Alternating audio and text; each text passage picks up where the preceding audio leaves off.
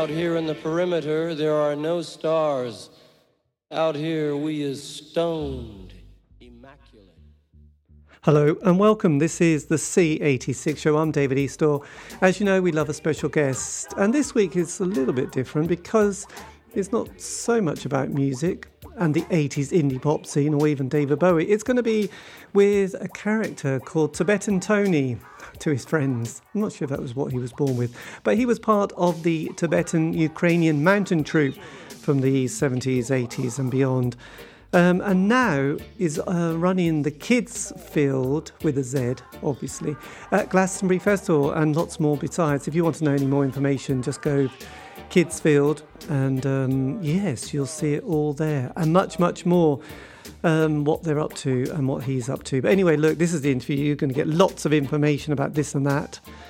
And yes, so after quite a long time of casual chat, we got down to the interesting subject of the early formative years. Tony, it's over to you. Well, I definitely gravitated towards music, and I got very, very early on, I got involved with a whole bunch of people in Brighton that there was the Unicorn Bookshop in Brighton, and I was a sort of natural born anarchist, I think. Yes. My first conscious thought was, this is definitely not right, we need to change it. And I can remember, I remember throwing copies of this banned book, the Little Red School book, over school walls and sort of getting involved in the Oz trial and all that sort of stuff. So I just sort of naturally gravitated towards the kind of, the alternative and the festival scene, really. Yes. And were you of that age where you could sort of experience that kind of the 60s and the changing kind of vibe and the changing sort of styles that sort of, made the 60s such a colourful decade?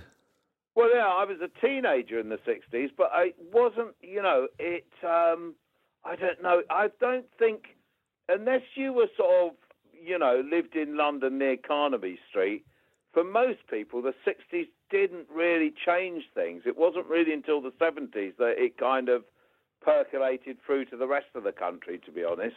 Yes, absolutely. I know, but it's interesting because I was going to say one of those famous photographers, which I can't remember. There was three famous ones there's probably more, but in the 60s there was a gang of them, wasn't there? One of them did say, if you lived in London in that small little scene, it was amazing. But if you were sort of a taxi driver in Newcastle, the 60s didn't really have a huge impact on you. I remember him mentioning. I think it's probably the same with most movements. I mean, it was probably, it was pretty similar, really, with the punk thing in the 70s, although, it was taking off in a small area in London in 75, 76. It didn't really get through to everybody else until sort of new wave, really, with sort of, until the late 70s. Yes, and I was really lucky because I ended up. Well, I was involved with Watchfield in 1975, and then I went off because I was managing a band. I was managing this band called. This is so weird. The band were called Visitor 2035. Right. And now of course we're kind of actually coming close. I can actually see the vague possibility that I might even still be alive in 2035. Yes. But at the time, the idea of 2035 was like way, way beyond our ken in the sort of 70s. But anyway, and after that, I ended up going hitchhiking around Europe, and I got involved in making the Festival of Fools in Amsterdam, and ended up helping to make a film about the Festival of Fools. Yes. Which never really got properly released. Apparently there's a copy of it in some museum in Israel. But, which was an astounding experience. And that's kind of where I met there's so many brilliant people. There was, what were they called? Great Salt Lake Mime and Friends Roadshow. And I think Incubus think Incubus were there, and people called Crystal Theatre. It was just an explosion of talent, and very much the punk thing was coming through as well. And I think that in some ways that sort of changed my life, really, the Festival of Fools.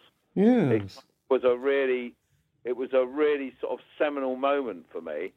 Yeah. And what was the first festival that you went to? I think the very first festival that I can remember was a festival that happened in Worthing in the Peter Pan playground.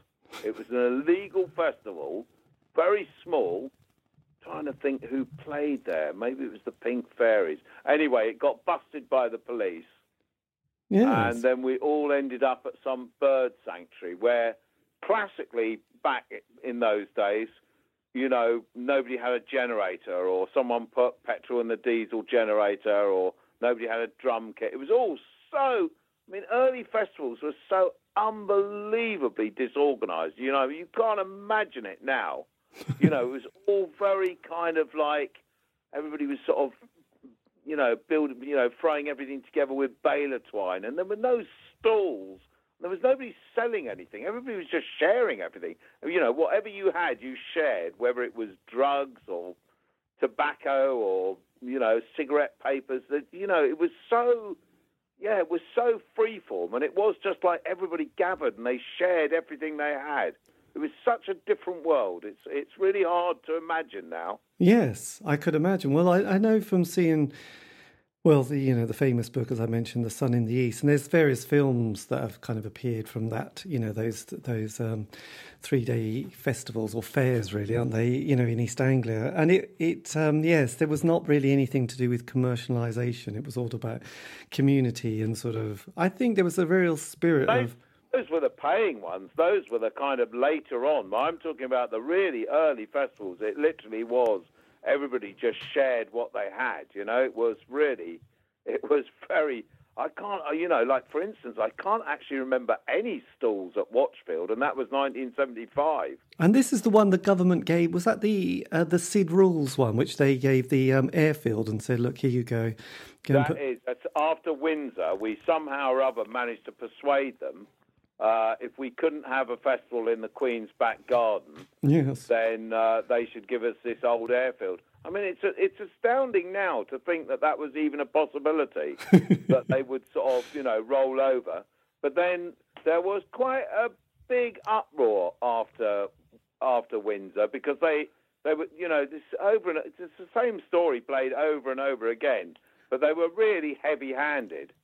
As they were at Ingleston Common and at Nostril Priory and eventually at the Beanfield, when they finished the whole idea of free festivals off. Yes, that was not going to happen. And did you meet Wally during that period, from the free festival period, time? I probably did, but I don't really remember. I mean, my memories of all of those days are quite hazy, to be honest. They're just such a long time ago, and I have to tell you, the drugs were very strong back then. Right. And like I say, they were freely available and very much shared. Yes. It was so, there was quite a lot of missing moments. Yes. So you think, well, did that really happen, or was that just some sort of illusion? It was a bit like those Pete Loveday cartoons, aren't they? The Russell, the Saga of a Friendly Man. Exactly. It was very, yes, you strolled into one tent to another, didn't you, really? Or one bender, depending on what people have managed to sort of construct, really. Geodesic domes were exciting. The first geodesic dome was very exciting. No. Pardon? I say the infamous yellow TP that you've probably heard about. Have you ever heard of the yellow TP?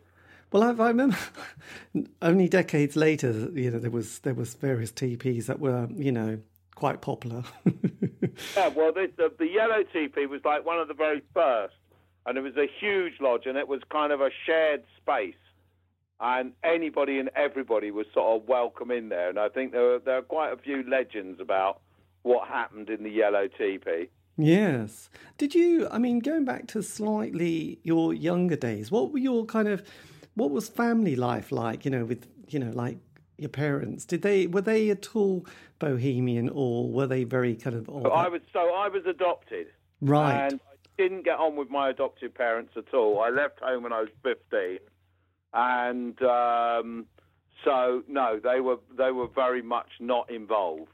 They were very much not involved. And weirdly, I finally found my mother in my 40s, and bizarrely, we'd actually been at quite a few of the same events. We were both at Greenham Common, and we had various mutual friends, which is quite bizarre, isn't it? That is the most bizarre. Did it feel, when you met her, did it feel like, okay, this now makes sense? It did. It was the weirdest thing. We met in 92. She died about 17 years ago. I knew her for 12 years. But when I first met her, we had a conversation, and we were just bizarrely on the same page with everything: religion, politics. I mean, it's just very, and like I say, we'd been at sort of similar, we've been at the same events, which were, were all kind of, protests or whatever. Yes. And we had quite a few mutual friends, which is the oddest thing, really, oddest thing ever. God, that is a really strange one. And did you ever sort of keep in touch with your sort of the adopted parents? Yeah, I did. We did. I buried the hatchet, and I forgave them or whatever. Yes. And we moved on. It was it's a sort of a weird story. It is very. I could imagine. I can't relate to it, but yeah, I could imagine it must just be one of those ones that's tricky. And did when the sort of 60s were coming to an end, and there was that kind of period where there'd been Brian Jones died, then. I suppose there was. I suppose Woodstock looked good on film, but it was a bit of a disaster for people who went there. But then there was like the death of Jimi Hendrix, Jim Morrison, Janis Joplin. Then obviously Altamont sort of happened. Charles Manson. Did it feel a little bit like, oh God, is that the end of it? Because when the sort of the early part of the 60s, I remember watching one of those films with Mick Jagger being interviewed about 63, and the person said, how long do you think this will last? Meaning, his music career or popular music. And he did that little kind of looking up, going, oh, probably another 18 months, we might keep going. and obviously we all chuckle because obviously, 50 years later, they're still managing to do it. Did it feel a little bit like, oh no, that's a shame. I'm now come to the end of my teens and the 60s and popular music. They're right. Tony Benn wasn't keen on popular music or... Radio 1, and it was like trying to get rid of the pirate ships. Did it feel a bit like you were up against it at all? I don't know. I mean, for me, it's always felt like it's up against it. It's never changed. It's never fucking changed. It's, it's been the same situation. We're in the same situation as we've always been. We're all, fighting the establishment. I mean, we've just had that perfect example in 2019, with Jeremy Corbyn, where someone was actually seriously challenging the establishment, and the entire pack ganged up to ensure that there was absolutely no one was going to change the die. And I think, so for me, I didn't really, obviously I get all that, and I was there and I lived through it, but you didn't really feel like that was the big thing. It just sort of carried on. Yes. Like I say, for a lot of people, unless you lived in that small part of London, the sort of 60s for most people happened in the 70s anyway. Yes, I guess. So, I mean, I remember watching Easy Rider, and that was a sort of seminal moment. That was a kind of like, oh fuck, this is, there was a lot of that sort of stuff going on, and of course, we were all fighting the Vietnam War. There was just I don't know that you can just so simply and succinctly wrap decades and movements up with a bow. And I mean, for years and years, all through the sort of 70s and 80s, people said, oh, festivals are over, it's the remnants of Woodstock and all that. And then, look at how it is now. Festivals, have never been as big a business as they are now. No, I know. Well, I was a bit amazed actually during, I think it was like the mid to late 80s. It did feel, I went to a few festivals, I don't know, and they were on stubble fields and they weren't that much fun. They were a little bit, there was a kind of a marquee, a rather boring pub band, and there was a lot of reminiscing about the golden time. And this was like the mid 80s, and it felt a little bit like they were, okay, but this could go either way. And then obviously, as you said, suddenly festivals, there was New Gang, there was the sort of, I suppose, Ecstasy came along, bands like the Levellers started to kick off, and then the Orb, and then there was those Glastonburys of the 90s where you just went, oh yeah, there's a bit of a different soundtrack, but the energy is back again, isn't it? It sort of picked up a lot during that period of the late 80s onwards. But there was a few years where it didn't feel much fun when you're on a stubble field in summer going, No, well, it was very well after the Beanfield.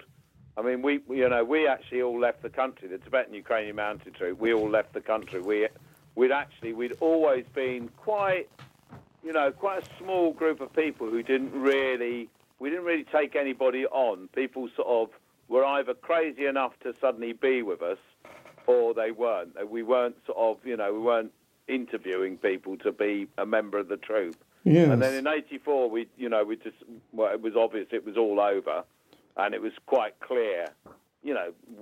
I had a board made up, which if you go on YouTube, you'll see. I think it's one of Chris Waite's films, and I think it's called Stonehenge Dreams or something. And right at the beginning, there's a big board with a sort of a weird alien, and there's a sort of bubble coming out of his head saying it's 1984. And I was constantly telling people, it's 1984, it's 1984. And I remember having a huge row with Sid Rules at Stonehenge, because I wanted us to take the Stones, to actually, we were enough of us to actually take the actual Stones and have the festival amongst the Stones. And I can remember having this huge argument with Sid Rules, and he was sort of saying, "Hey, Tony, we won't, what about next year?" And I can remember sort of shouting at him, "They're probably not going to be here next fucking year. We've got to do it now." But I didn't quite pull that off. No. I was right. It was the last Stonehenge. It was. Sid Rules. It was clearly the last Stonehenge. Yes. And you can see that coming. So at the end of the season, we did one big gig in Rougham, and then we basically said, "Listen, anybody who wants to come with us, we're going abroad. Join the troop now. Put your money in the hat, and let's go." And I think we took about 40 odd people and 10 or 12 vehicles, and we all set off for Harwich. Fantastic. And there was quite a lot of, people like, "Oh my God, how are we going to make out? How are we going to do it?" And we were just like, "Well, we're going to drive until we run out of diesel, and then we're going to go busking." And that's what we did. That's absolutely what we did. We left the country in '84 because, we could, I could clearly see it coming. There was no doubt in my mind that, Thatcher had finished off the miners and the postal workers and the dockers and, everybody else. And we were, the Free Festival crew was going to be the last thing that was going to be finished off. There was no way that they were going to allow these freedom festivals to carry on. And, of course, they weren't. There's all this sort of nonsense about there was some sort of massive threat. They weren't any kind of a threat to anybody, but they were an example of sort of freedom, of people just getting on and finding fields and having a festival. And it incensed the fascists. They just couldn't stand the idea that there was something that was unregulated or, that had that title of freedom amongst it. And so, they killed that. Yes, very much, the 80s. totally and utterly. Well, I think it was the largest arrest in peacetime. It was the largest arrest of civilians ever. Blimey, it's bad. So how did it, just going back, because obviously, Having looked at what's it called? The Waveney Clarion, which was this kind of publication. Oh, yes, I remember the Waveney Clarion. That came out and I managed to sort of get quite a lot of copies. So there's a sort of a nice kind of Arcadia sort of optimism and romanticism during the early 70s. You can get that vibe that, people have come out of the cities, they're setting up their communes, they're sort of trying to sort of grow vegetables left, right and centre. And they've got the is it Seabrook or the self-sufficiency book, the Cranks cookbook.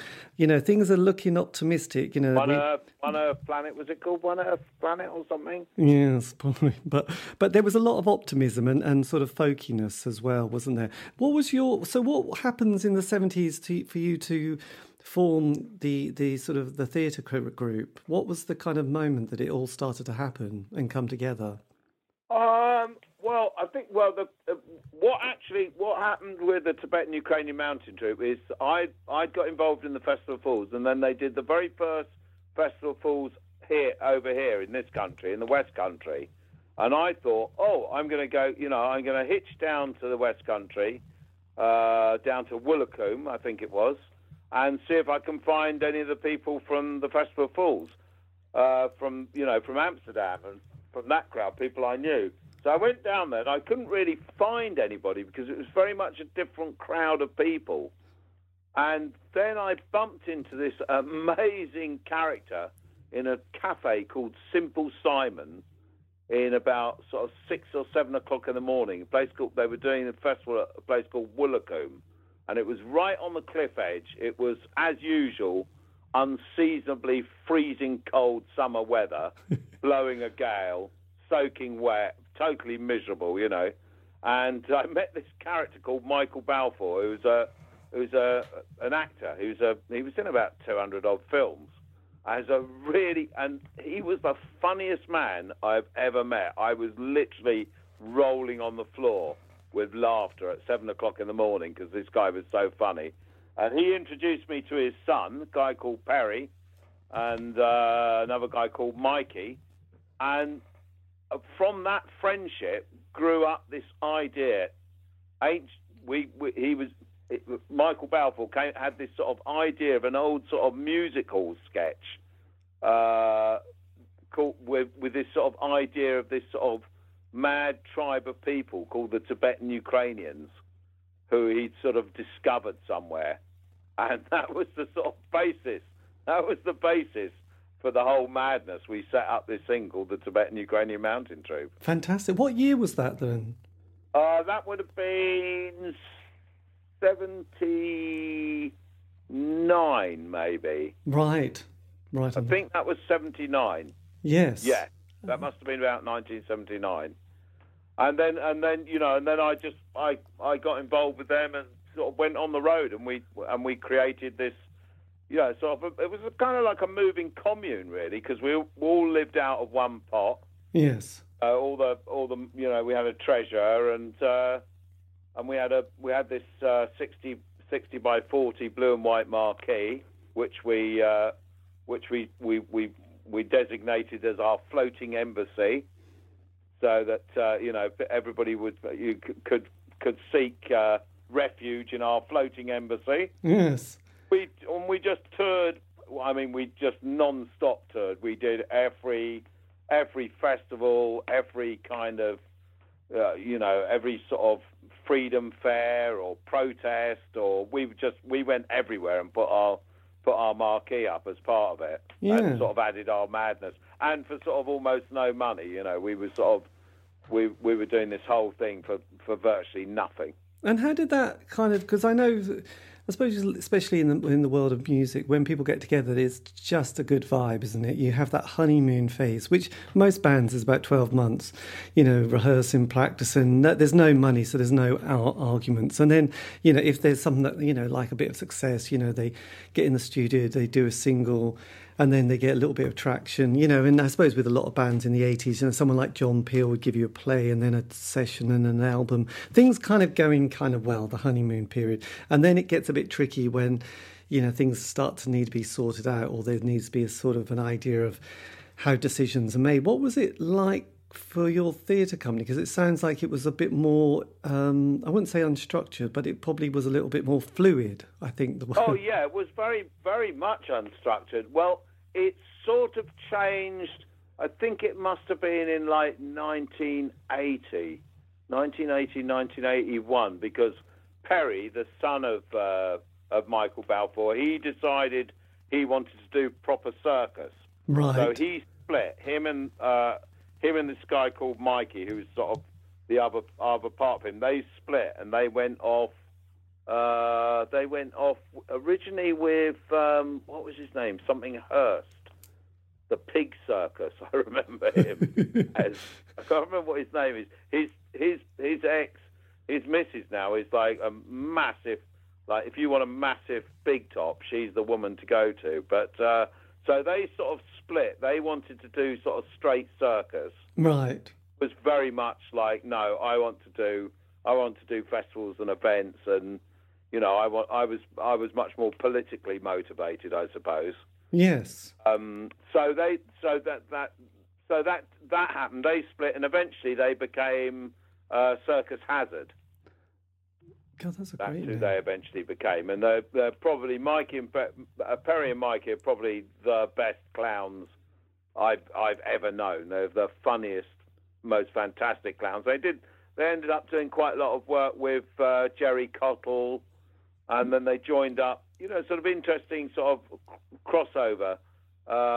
They ended up with, you know, Nick Turner went and worked with them as well. You know, Nick Turner from Hawkwind. Yes. He went and worked with them and as also part of that was what created Archaeos.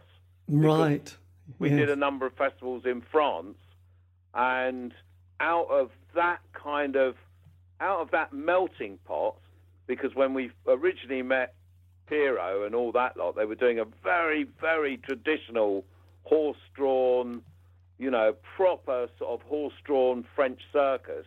And then they sort of met us, and it kind of was the gel that created Archaeos. So, you know, it's all about evolution, isn't it? It's like music. I mean, I love listening to new music because everybody draws on the past, and then you sort of add your bit into it, and it kind of evolves. It moves on. Yes. Like anything. I mean, you know, I always say to people, you know, back in the day when people were going on about, oh, you know, bloody free festivals coming around there, it's like, have you not read Far From the Madding Crowd? Do you not have any clue that this isn't something new? Festivals and fairs are something that go back to, you know, the beginning of time, you know, probably the original Stonehenge. You know, people have always gathered together and, you know, lit fires and feasted and danced and sung and, you know, fornicated and all that stuff since the beginning of time, you know? Yes, absolutely. No, I completely get that, because we've always wanted to be somehow entertained, and we always like to see something coming in. I always find that kind of world of and that's what the authorities hate as well. That's what they really don't like. They don't like the idea that a whole, you know, thousands of us can get together without a lot of, you know, police and barricades and all the rest of it, and have a really good time. I mean, and that is the wonder of festivals. That's the best thing about it. Of course, what's happened now in a lot of cases is it's all been totally commercialised, and it's just a sort of, you know, it's just another capitalist event, which you can end up with a really bad vibe, which is, of course, what happened when they tried to relaunch, you know, the big American festival. Yeah, Woodstock.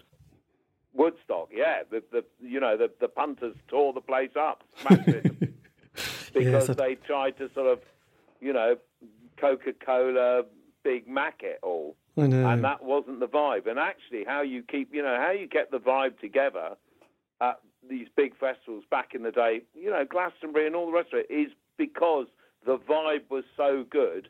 Nobody wanted to smash it up. Nobody wanted to hurt the other participants because you all felt part of it. Yes, absolutely. I mean, though I think Michael Lang, who was one of the organisers, I think he was particularly poor, really, in his organisational skills. From what I gather from the Woodstock one, the one in '69, I think they only had one toilet and no. Oh yeah, I mean, yeah, and the same with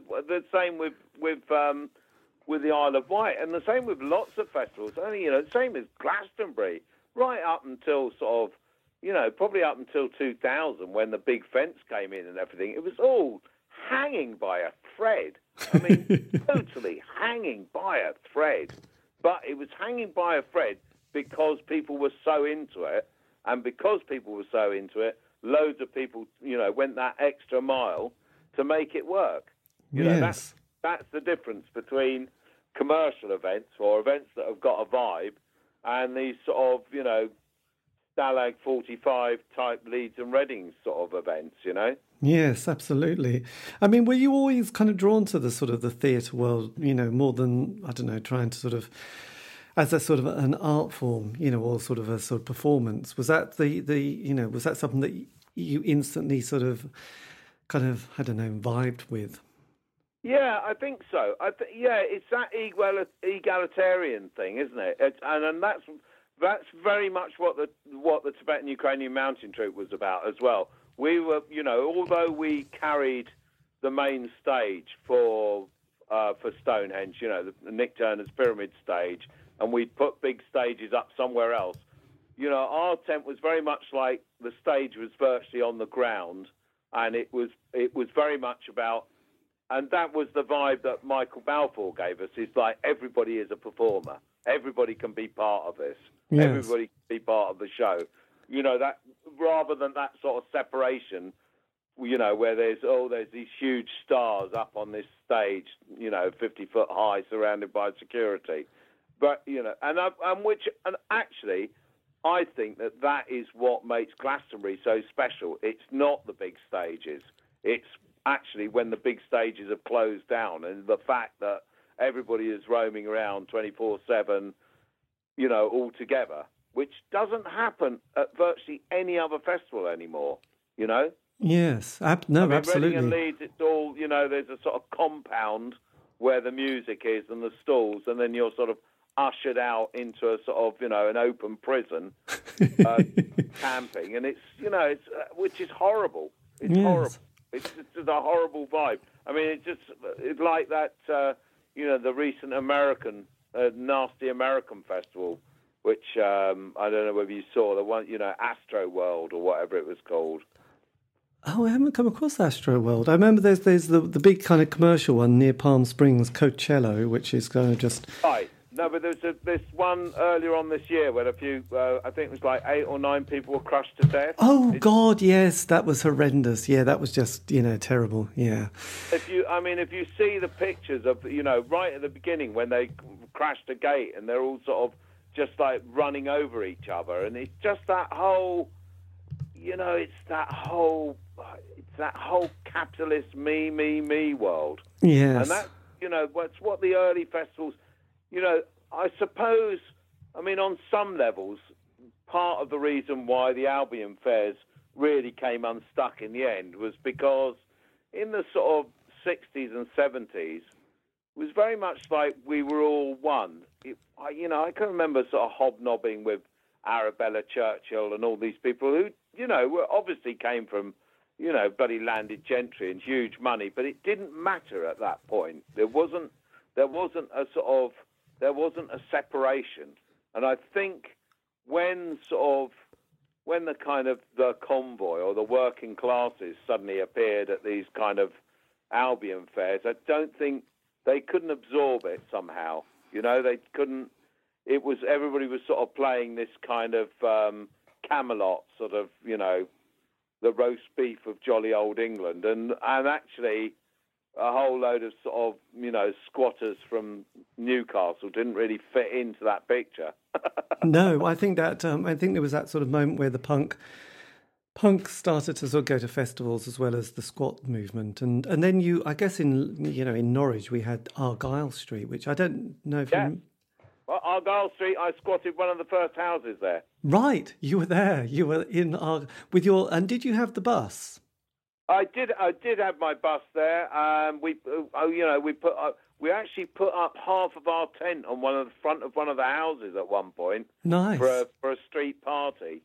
Excellent. That is amazing. I mean, it's quite something of trying to keep all this together. I mean, did you ever have moments where it all felt a little bit like you were going to, just juggling a lot of balls in the air? Oh, it was madness. I mean, I don't know how we managed any of it, quite honestly, because all the vehicles were illegal.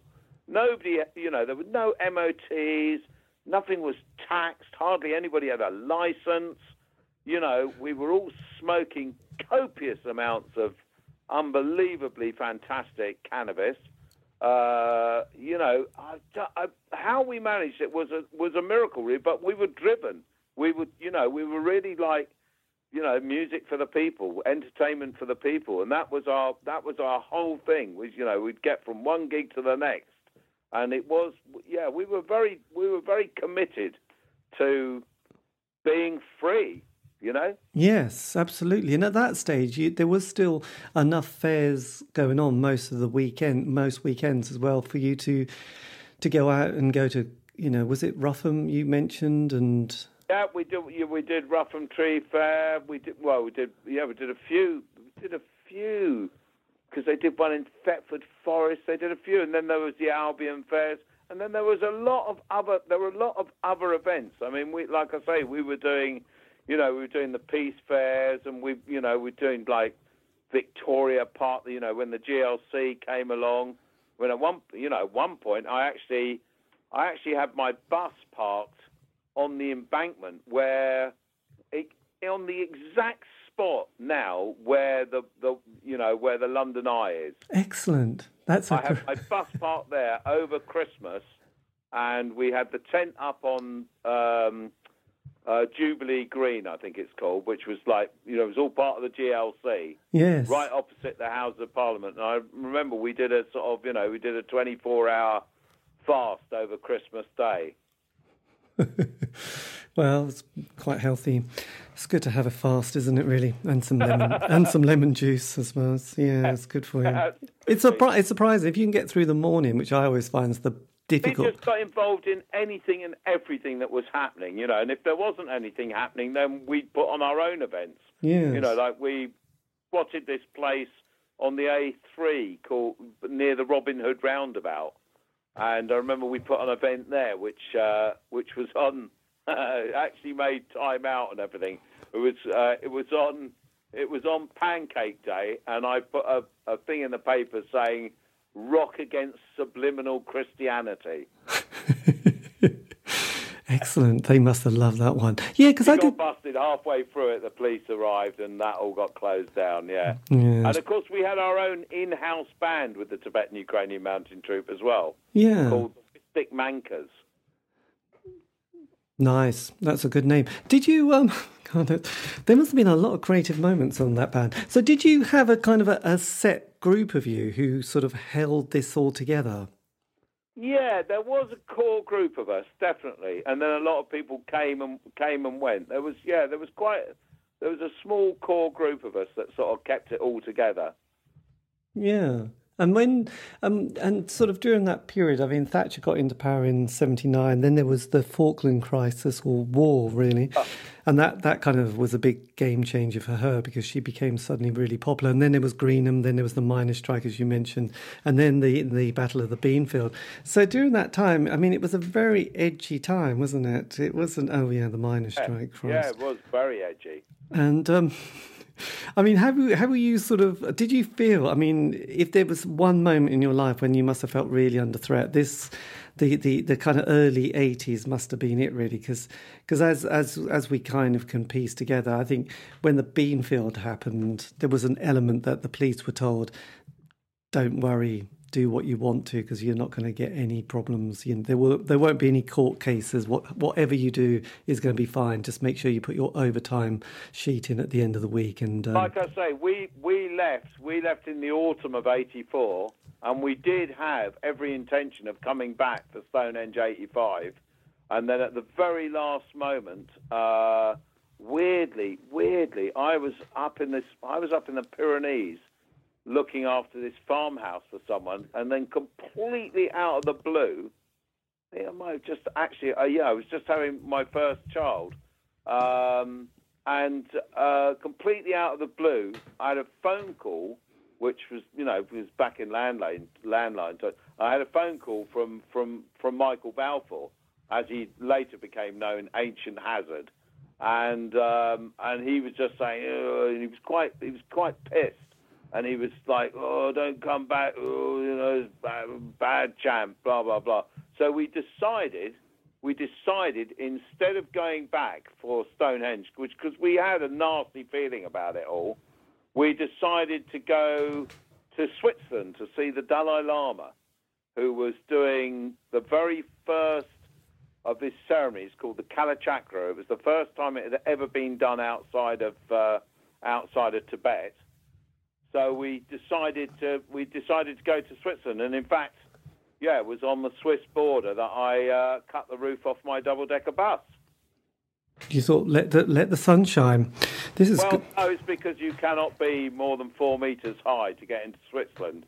So we arrived at the border, and they were like, Kalhoot, and I was, I tried to lie about it, but you couldn't. Right. And because the tram lines are set at 4:25, which is exactly how tall my bus was previously, they were like, no, there's no way you can come into Switzerland. So I pulled off I'd actually seen some guys chopping up these huge sort of sewerage pipes on the way there, and so we stopped and asked them to borrow their sort of chainsaw grinders type thing, and I chopped the roof off my bus. Blimey. Now, is this right? Oh God, is this where the community is? Christiania? Is that? Oh, that's Denmark. Oh, I'm so terrible. Not even close. Well, vaguely. It was Europe. Yes. So then, 85. How many buses did you go through, by the way? Have you been? Well, me personally, I had one bus which blew up on the way to one of the very first festivals now. Where was it? In France, in Brittany. I can't remember what it was called now. Oh, yeah, that blew up on the way there. So I managed to get it back to England, and then I did that up, and I raffled that at Stonehenge in like 1981, I think, 1981, 1982. Yes. And with the money from that raffle, I bought a bus from Klaus, just outside Bury St Edmunds. And then I swapped that for the double-decker, which I still have. Nice. At the very last Stonehenge in 1984. God, that's amazing. That they're built to last, aren't they? I think it's the only... as far as I know... I don't know whether Janet and Smush have still got their bus on the road. That's a bit doubtful, but it may well be the only vehicle left on the road that was at Stonehenge 84. Yeah, Jesus Christ. So then you're in Switzerland. Europe, what happened? What happens next? Do you sort of start to, I don't know, think it's time to come home? Yeah. Well, we travelled around Europe for quite a while. I worked with various people. The troop gradually sort of fell apart, really, because without any new blood, and we were just busking, basically. We were living by busking, and we picked up a few new people, but gradually we sort of ran out of steam. Yes. And I had a couple of children. All three of my children were born in my double-decker bus. And I think we just sort of 1987, 1988, something like around about that time, we decided we'd sort of had enough. My partner had enough, and so we originally came back to Rougham. Oh, excellent! Did you go to, was it John Agnew's land on the Green Deserts? We did. We were sort of. Well, we've been involved with John for a long time, actually. Yes. From the sort of early days, he'd sort of tagged along with us, and like a lot of rich people waiting for their Kudos. inheritance. Oh yes, that's which true. only became obvious later on. Do you know what I mean? Yes. But yeah, so I ended up at Rougham for a while, and I put on a few fairs at Rougham, and then I got involved with Glastonbury because I've known Michael from way back, and and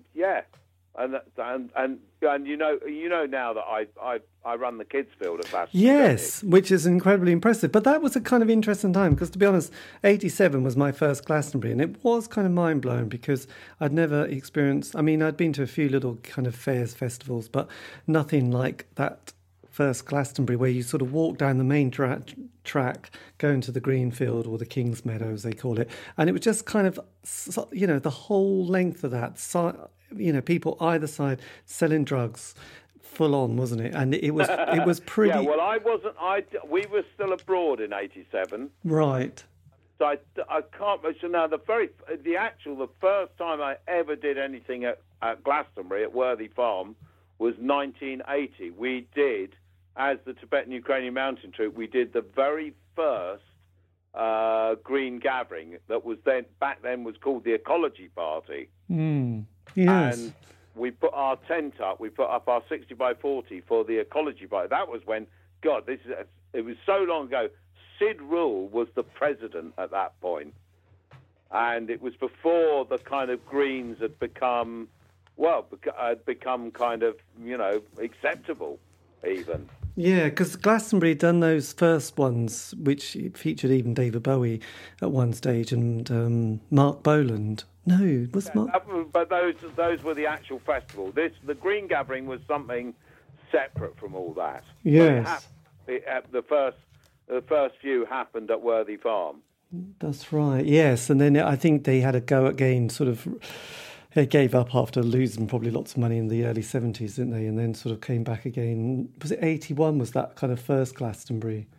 Yeah, I think so. Well, you know, Michael did the very first one in 1970. And lost a whole load of money. Yes. Then Arabella and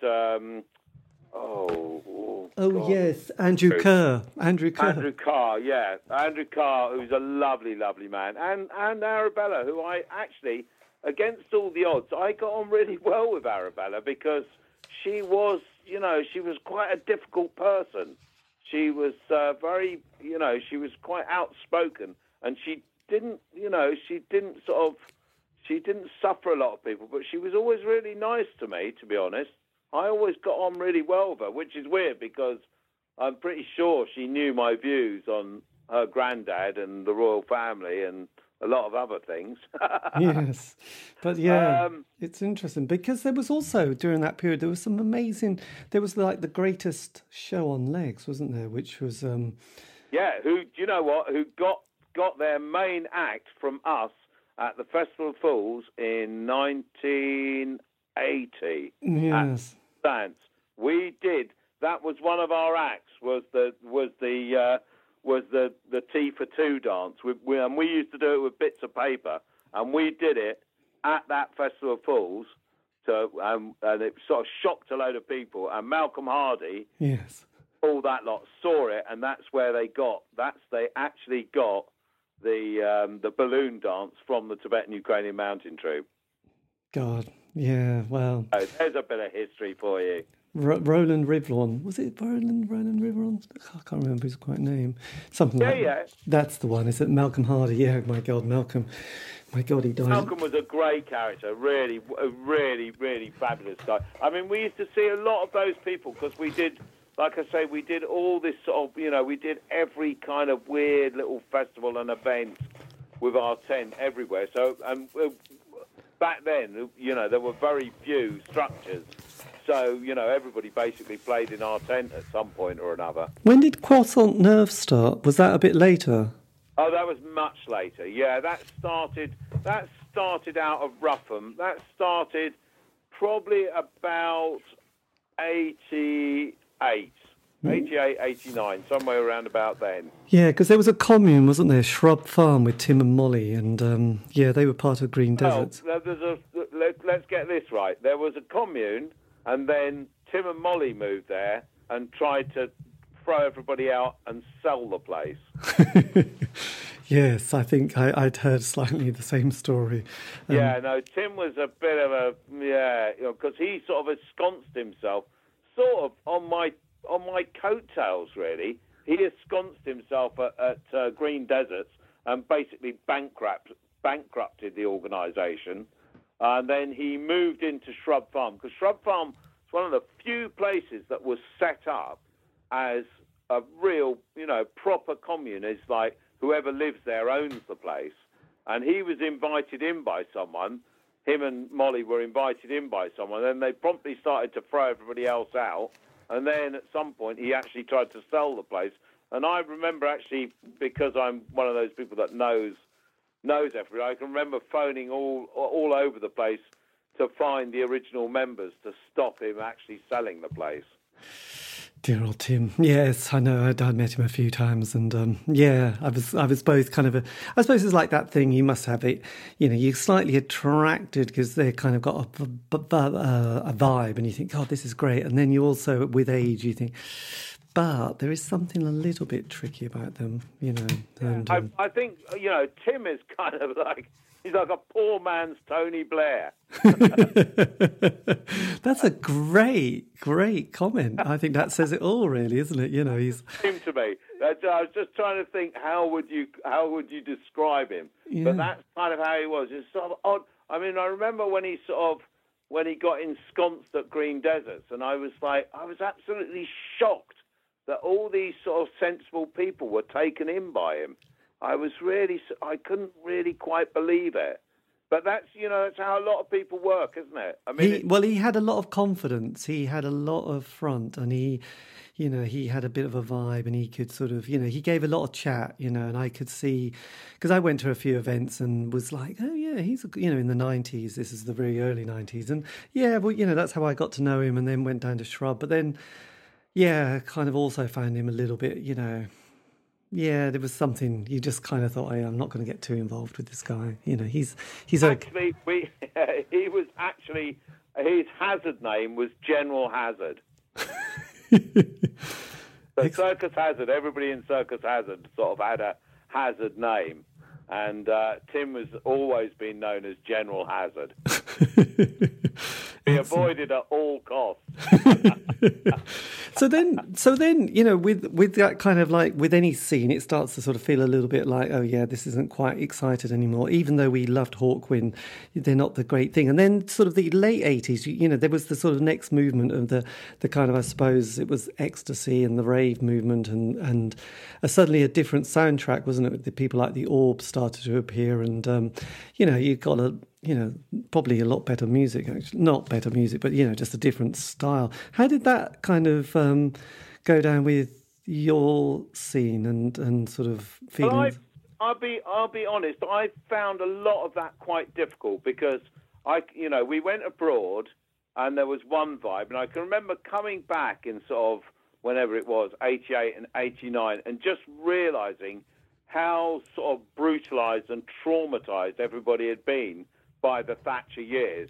People I'd known before who were like, yeah, man, oh, he's cool, were sort of saying things like, I'm going to go around and do his kneecaps in. It was sort of, everything had become, people were very brutalised by the Thatcher years. And for a lot of people, and then the sort of party movement was quite nihilistic in lots of ways.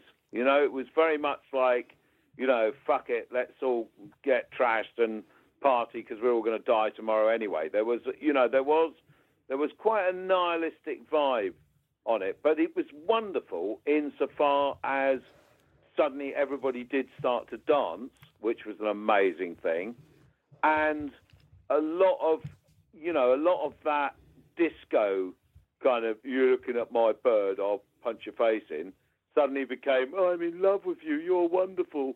There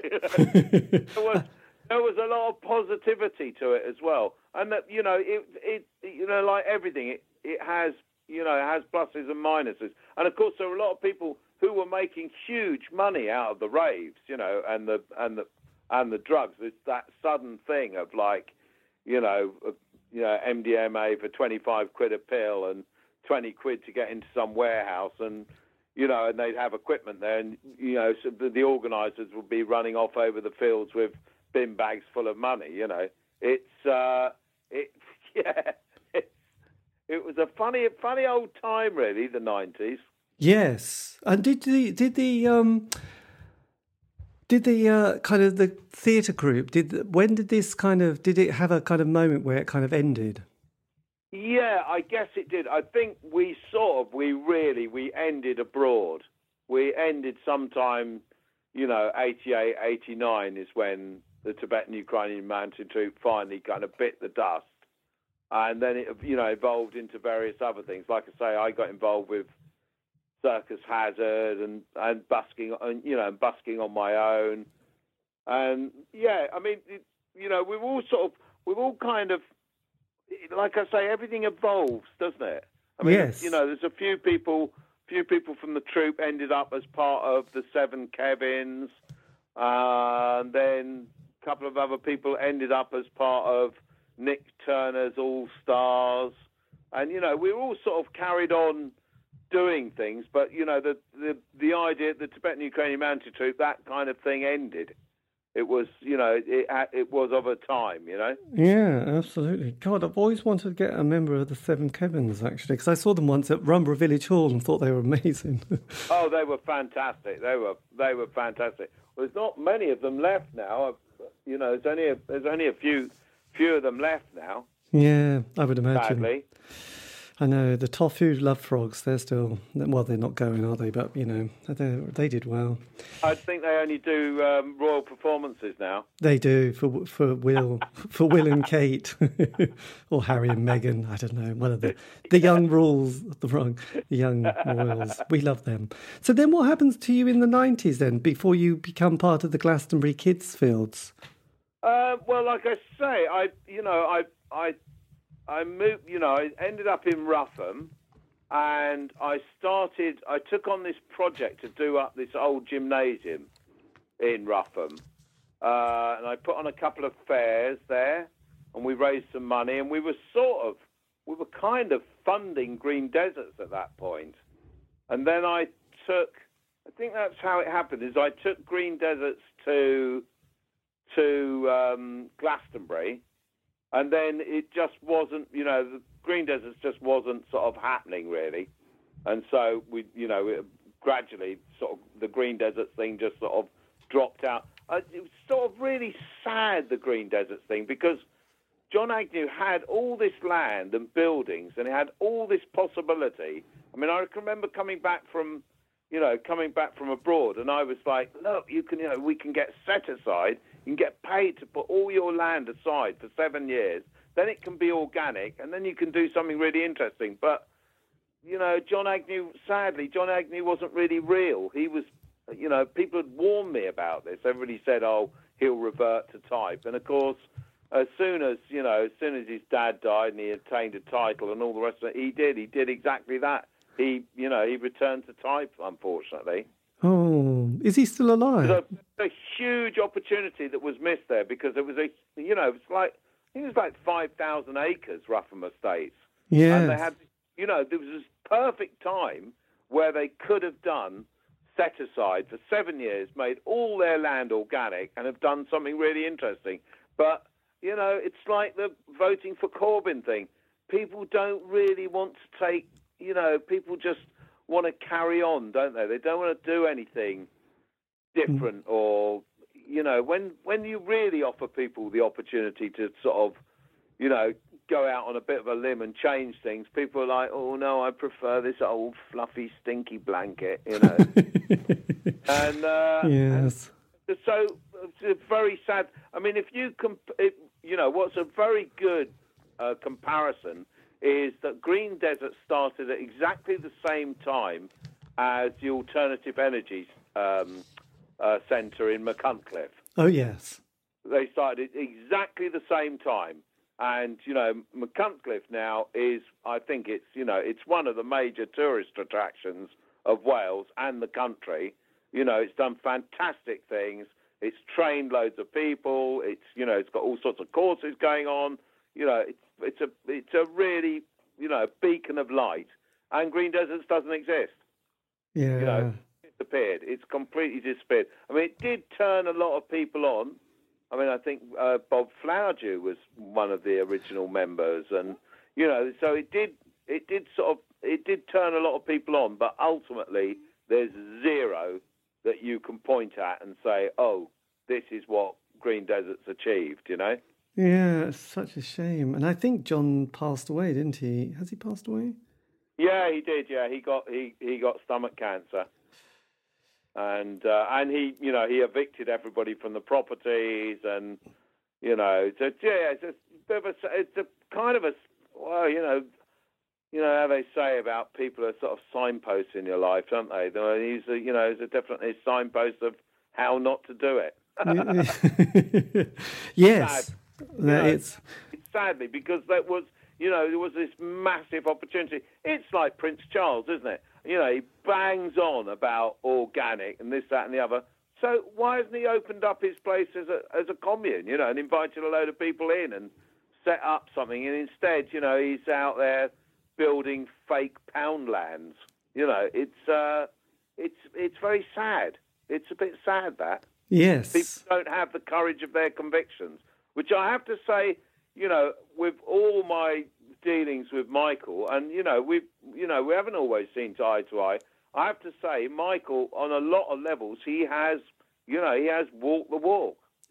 I know, and he's had to manoeuvre and put up with quite a lot. Because I remember it was either 89 or 90 where there was a huge amount of fight in between the security and drug gangs from Bristol, and things were getting vehicles getting burnt out, and he could have just said, "Oh, I've had enough," but he kept it going. So you got to say, yeah, he has, and more than that, like I say, he's built 50 homes in the village with stone mined from the ground, that are like similar to council houses. He's created a huge amount of work for people. He's rebuilt the village hall. He has ploughed a huge amount of the festival money back into the ground. And of course, if he hadn't basically invited the convoy in, the festival probably wouldn't exist now, and it certainly wouldn't be any good, because out of those people grew the whole Naughty Corner, the Tofu Love Frogs, the Lost Vagueness, all of that stuff. Yes. That all came from the convoy. That all of that stuff basically came from, the so-called convoy, I would say. Yeah. But it came from those people who were sort of outsiders and who were sort of shunned by everybody. And he had the Mutoid, wasn't the Mutoid waste? Joe Rush, wasn't it? And his gang as well, which was quite extraordinary to see. Can you remember the Mutoids? Yeah. Yeah, I know them all very well. I mean, they sort of they came back to the country a bit before us. They all ended up in a village in Italy at one point. Right. They all got sort of taken in by a sort of communist village in Italy. I mean, all those people, and actually Michael has given all those people place, and he gave us space as well. I mean, way back in the sort of middle of the 80s when we were, when it was very. I mean, we were kind of we didn't really like paying festivals. We didn't really believe that people should have to pay to go to a festival. Yes.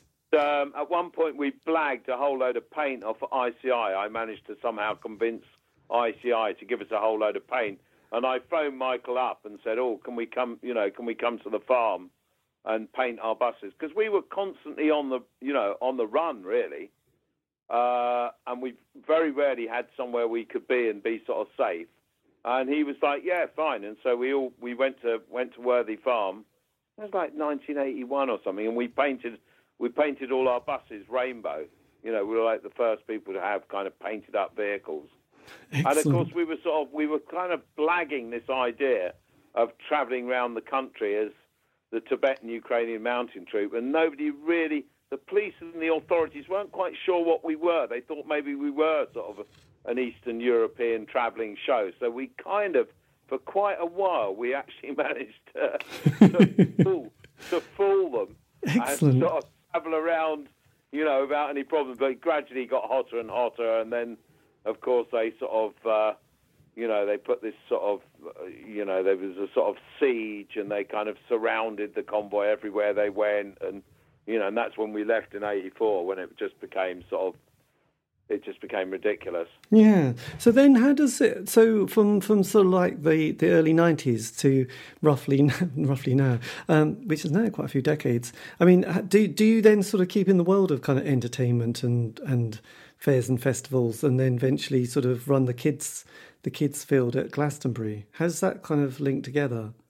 Well, how it links together is I had a field. So I had a field which is now the Greenpeace field at Glastonbury up until 1992 was the last year I did that field, and we at that point we were the sort of naughty corner. We were the 24-hour-a-day people, and '94 I don't know. It just was all too much for me. By the end of the festival in '94, I was like, I don't want to do adults anymore. I don't know. The vibe had changed, and I got to this point where I had small children, and I was kind of bored of pulling, trippers out of the mud, and I sort of just got to that point where I was like, oh, goddamn adults, look after yourselves. And so I had a year off. '93, I had a year off, and then completely out of the blue, about 6 weeks before the festival in '94, Michael phoned me up and sort of said, oh, I've got this real problem with my children's area. It's just, I've looked at the aerial photographs and there's nothing really going on there. Would you fancy coming and doing something with it? And so that's 1994 is when I took over what had been previously the children's area and called it the kids field. Excellent, yes. Because I used to it was Jacob who used to do the healing field. I used to sort of get my free ticket and go and help him sort of during that weekend. So do you get to meet the other people who have all got their kind of fields at Glastonbury on those? Yeah. Of course, I know all these people. I know Jacob. I know all these people from eons back. Liz Elliott and all the people. All the people up in the Greenfields and Sarah Munro and all those people. I know loads of people. And of course, Ray Parks who built the Dragon, and I mean, I have connections with all those people going way back, actually. Yes, God, we all Ray. kind of know each other, Amazing. So when did you, because one of the people I met at one of Jacob's little 10-day camps at Glastonbury, not Glastonbury, but somewhere in Pilton, I think, or that area. And that's when I first met Charlie Barley, the famous Charlie. So when, and he was just he was one of those characters that I was mesmerised by. He was so funny. How did you, where did you... He's a great character. Still wandering around Glastonbury in his funny hat, handing out, anarchic literature. I would imagine, I haven't seen him for a while, but I imagine he's probably a massive anti-vaxxer, anti-lockdown conspiracy theorist. I know he used to put graffiti up in Latin, didn't he? He was that around Glastonbury, which was just because he's a great character. He's a lovely man. Absolutely the best. So did you get to meet him just in the usual way that we get to meet these characters at festivals? I kind of know I know all these people from way back, from Stonehenge and from all those sort of, all those different, Greenham Common and, for all these thousands of festivals from years and years. And it's wonderful for me as well, because I see the kids growing up and then now running their own fairs like Boomtown and all the rest of it. These, they're all lots of them are sort of kids that have come through the kids field, they've sort of at some point. Yes. So it's, there's a major connection between all of us. Fantastic. And just kind of, are you Is Glastonbury happening next year, and are you going to be part of it? Glastonbury is definitely happening this year. Excellent. It is definitely happening this year. I think they're waiting for the various things to blow over before they make any big announcements. But Diana Ross is still on. Billie Eilish is still on. Taylor Swift is still on. All those big names. I'm just starting to book people now. It's all happening. And of course, and they have they've taken back on Melvin Benn to ensure that the thing does happen. Right. So I don't doubt that it will happen. What will be interesting to see is, whether we go down the COVID passport thing or whether we just go down the lateral flow. And my feeling is that we'll go down the lateral flow path because it's the path of least resistance. Yeah, I think that's the only way, really.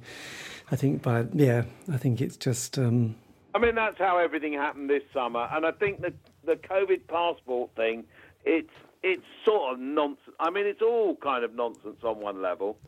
But I can't see the COVID passport working. But I think it probably will work when it comes to airplane tickets and passports. I think we will all be locked into that thing. I don't know whether there's a way out of it. No, I think you're absolutely right. I can't. It's one of those places, isn't it, where when you're with your passport, you can't do too much arguing or back chat, can you? Certainly not for us anymore, anyway, because with 27 countries that we're not entitled to visit anymore, isn't there? No, brilliant idea. Well, genius, wasn't it? Taking back control.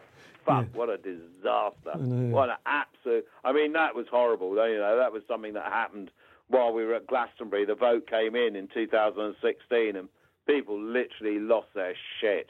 It was just one of the most depressing, horrible events ever. Yes. Just a disaster. It is a disaster. But, unfortunately, we do tend to live in a country where, the fish just go round the bowl and every now and then they notice the castle at the bottom and, they're shocked to see it. Oh, look, there's a castle. It's, look, there's a castle. You seen the castle?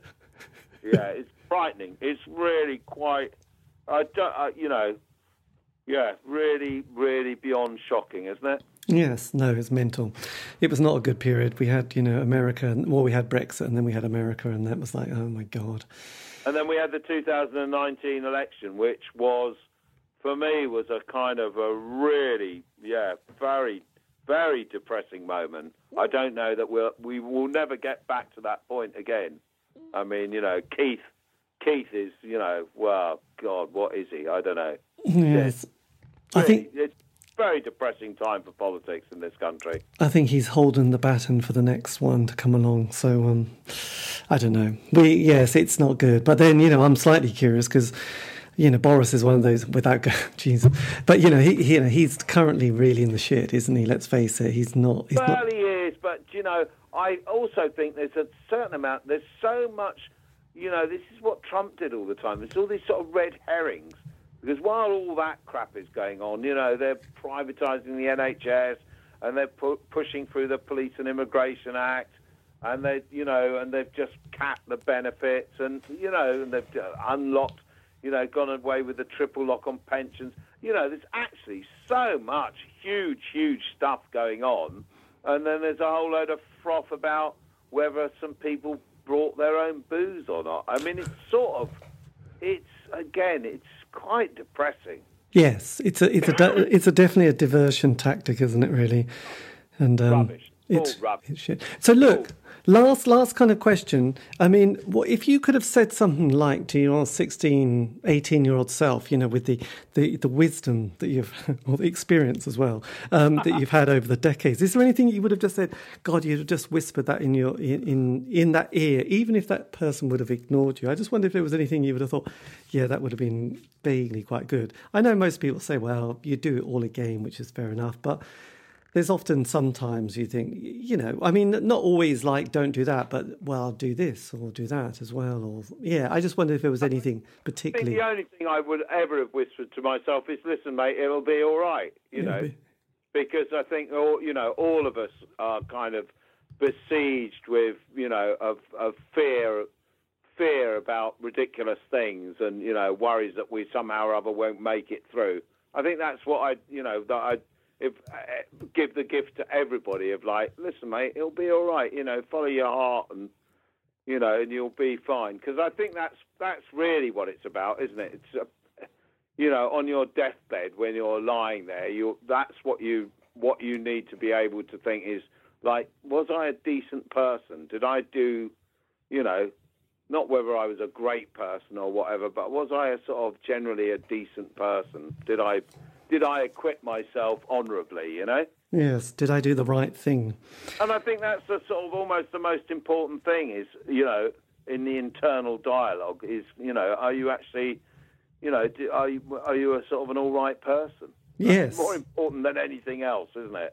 Yeah, absolutely. No, I always think the same. Yeah, I completely agree. Did you do the right thing? Well, he's brilliant. Oh, look, Tony, thank you ever so much for this. This has been amazing. I mean, just on that Seven Kevins, because I'd love to find a member of the Seven Kevins. I have to say there's not much on the internet about them. Do you have any contacts on the Seven Kevins? Well, probably the best person to get in touch with really the Seven Kevins would possibly be Will. Now, I don't know how you'd get in touch with Will. What's his surname? Will Whitney, otherwise known as Lugless Slog, who's the most amazing guitar player, who was part of the Seven Kevins. The other two people, the other people that I know are in Spain. Pete died recently. I don't know whether you knew Pete, who was a brilliant artist, absolutely phenomenal artist. He died quite recently. And then there's Jimmy and, what's her name? A couple, the Irish couple, Jimmy and, can't remember her name. Yeah. But, they were just one of those great bands, actually, weren't they? But they were of a moment. They were definitely of a moment. And they were, they were the most wild bunch of alcoholics you've ever met. Yes. They were phenomenal. Yeah, they were a phenomenon of the time. Yeah, and like I said, I think I don't know who put them on, but they were at some Rumborough Village Hall, and it was just amazing. And I just always kind of remember that and thinking, and now with the internet, you think, oh, you can sometimes find these things, but actually, there's not much about the Seven Kevins on. Well, I tell you, the one way that you would find Will would be if you search for the Wistic Mankers, and then they transmogrified into Surf Messengers. So you might find them like that. God, this is always exciting, actually. Right, Mystic Wankers. Wistic Mankers, the Surf Messengers. Yeah. I think that's who they were. That's who he was last. Yeah. I see Nick Turner all the time, but he's not very well, I'm afraid. He's on the voyage. He's passing to the other side gradually. Yes, that's it. But Will Whitney, did you say? Yeah. Oh, okay, that's good. That's the sort of start anyway. And the Wistic Mankers, Jesus. Anyway, look, I won't say that. Yeah, one. We sort of had a bit of a running with Cunning Stunts, and so we decided that we should be the Wistic Mankers. It was a bit of a take on the Cunning Stunts. Yes. Do you remember them? Yes. The Cunning. It's of his time, isn't it? God, we loved all those, didn't we? I don't know that any of them are left, because Erin, I knew Erin quite well, who was an amazing character, actually. She was a kind of a mystic and did readings and stuff. But she died a few years ago. Right. I didn't really know any of the rest of the cunning stunts. There may be some of them. There may be some of them left. I don't really know. I know. Well, I'll track it down. I'll have a look anyway. But look, this has been Tony. Thank you ever so much for this. This has been brilliant. And where are you at the moment? I'm in West Wales. I'm in the Preseli's. Nice. Up in the hills. Up in the wild, wet West Wales. Yes. Well, I came to the Welsh dance camp a few times, and.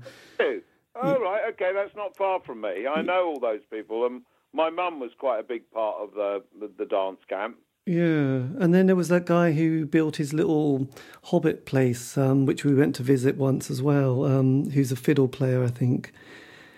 You know, the guy... Are you talking about Tony Welsh? Or yeah, Tony, is it Wrench or some Tony? Wrench, that's it. Yeah, there was it was quite a nice little programme on BBC One the other day about... the sort of community next door to there, Brifdeer. Yes, because we visited that as a sort of, I don't know why, but yeah, and oh shit, sorry, I just put on. Sorry, I was just Googling 7 Kevins and that came up. Yeah, so we had a day out and saw Tony, and then walked around the little community, which is that house, and there was down by the river there was a woman who was living in some shack. I must admit it was quite dark. It was under all the trees, and anyway, then she said, "Oh yes, I've got a daughter who's at university, the UEA in Norwich." I was like, "Bloody hell, that's amazing!" So, yeah, well, I live just up the road from another sort of whole village actually called Lammas, the Lammas village. Right. One of the first places.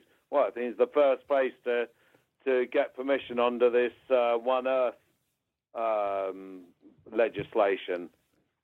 Amazing. That is fantastic. Well, look, that's been cool. But look, thank you ever so much again for your time, and it's really appreciate this. If you, if you want, I could always send you the link. And a link, definitely send me a link. I'm very easy. I've got very easy email. I'm Tony@kidsfield.com. Yeah, that's really kidsfield.com. And obviously that's with a Z, or otherwise their parents would be goats. Yes, got you. I'll send you the link, and then you can always use it if you've got. Have you had a look at my website? I have. Yes, I was looking at your website earlier. So it needs a bit of refreshing. Unfortunately, obviously I've been keeping all this stuff going on my own. On my own account for the last 2 years without any Glastonbury, so it's sort of it's in desperate need of updating, and which will be happening in the next couple of months. Yes, Kidsfield, Glastonbury. Yes, that's fantastic. I know, it's amazing though. It's very bright and green, so it's nice. Well, it's good. It'll be nice to get back there and start planning. It's going to come round. It's in bulk in a few weeks' time, and then it's the spring equinox, and suddenly... Absolutely, Naroos. It's all going to happen. It's going to be very quick, isn't it? Really? It will be Naroos, and then the world will be set alight, and we'll be into the Roaring 20s. That's such a nice thought. Yes. Well, look. Have a great evening. Well, night. And look. Take care of yourself. And I'll email you this. Yeah. That'd be nice. Okay. Be nice. Yeah. Well, it's nice to chat, and I'm surprised that I remember as much as I do, to be honest. Yeah. That was the narrative's fine. That was all good. Okay. Look. Take care, and all the best. All right. Lovely to talk to you. Take care. Cheers. Bye. Cheers, mate. And that was me in conversation with Tony, sometimes known as Tibetan Tony, now doing the Kidsfield at Glastonbury Festival, Kids with a Z, if you want to go to the website, Where Magic Lives, and lots more besides. It looks fantastic, but also was part of the Tibetan Ukrainian Mountain Troupe. If you Google away, as you do in the 21st century, you'll find out a little bit more information about the free festival movement that we love. Anyway, this is the David Eastaugh C86 show. Yes, I know it's indie pop, but sometimes other stuff as well. If you want to contact me, you can on Facebook, Twitter, Instagram. You can just do C86 show. Keep it positive and groovy. Otherwise, just don't bother. And all these have been archived. You will find interviews with various other people from the, I don't know, the scene, I suppose, counterculture. I don't know what it's called. It sounds a bit pretentious. But anyway, look away. Look away. You can look through it. There's actually quite a lot of interviews. So good luck on that. Anyway, look, have a great week. Stay safe.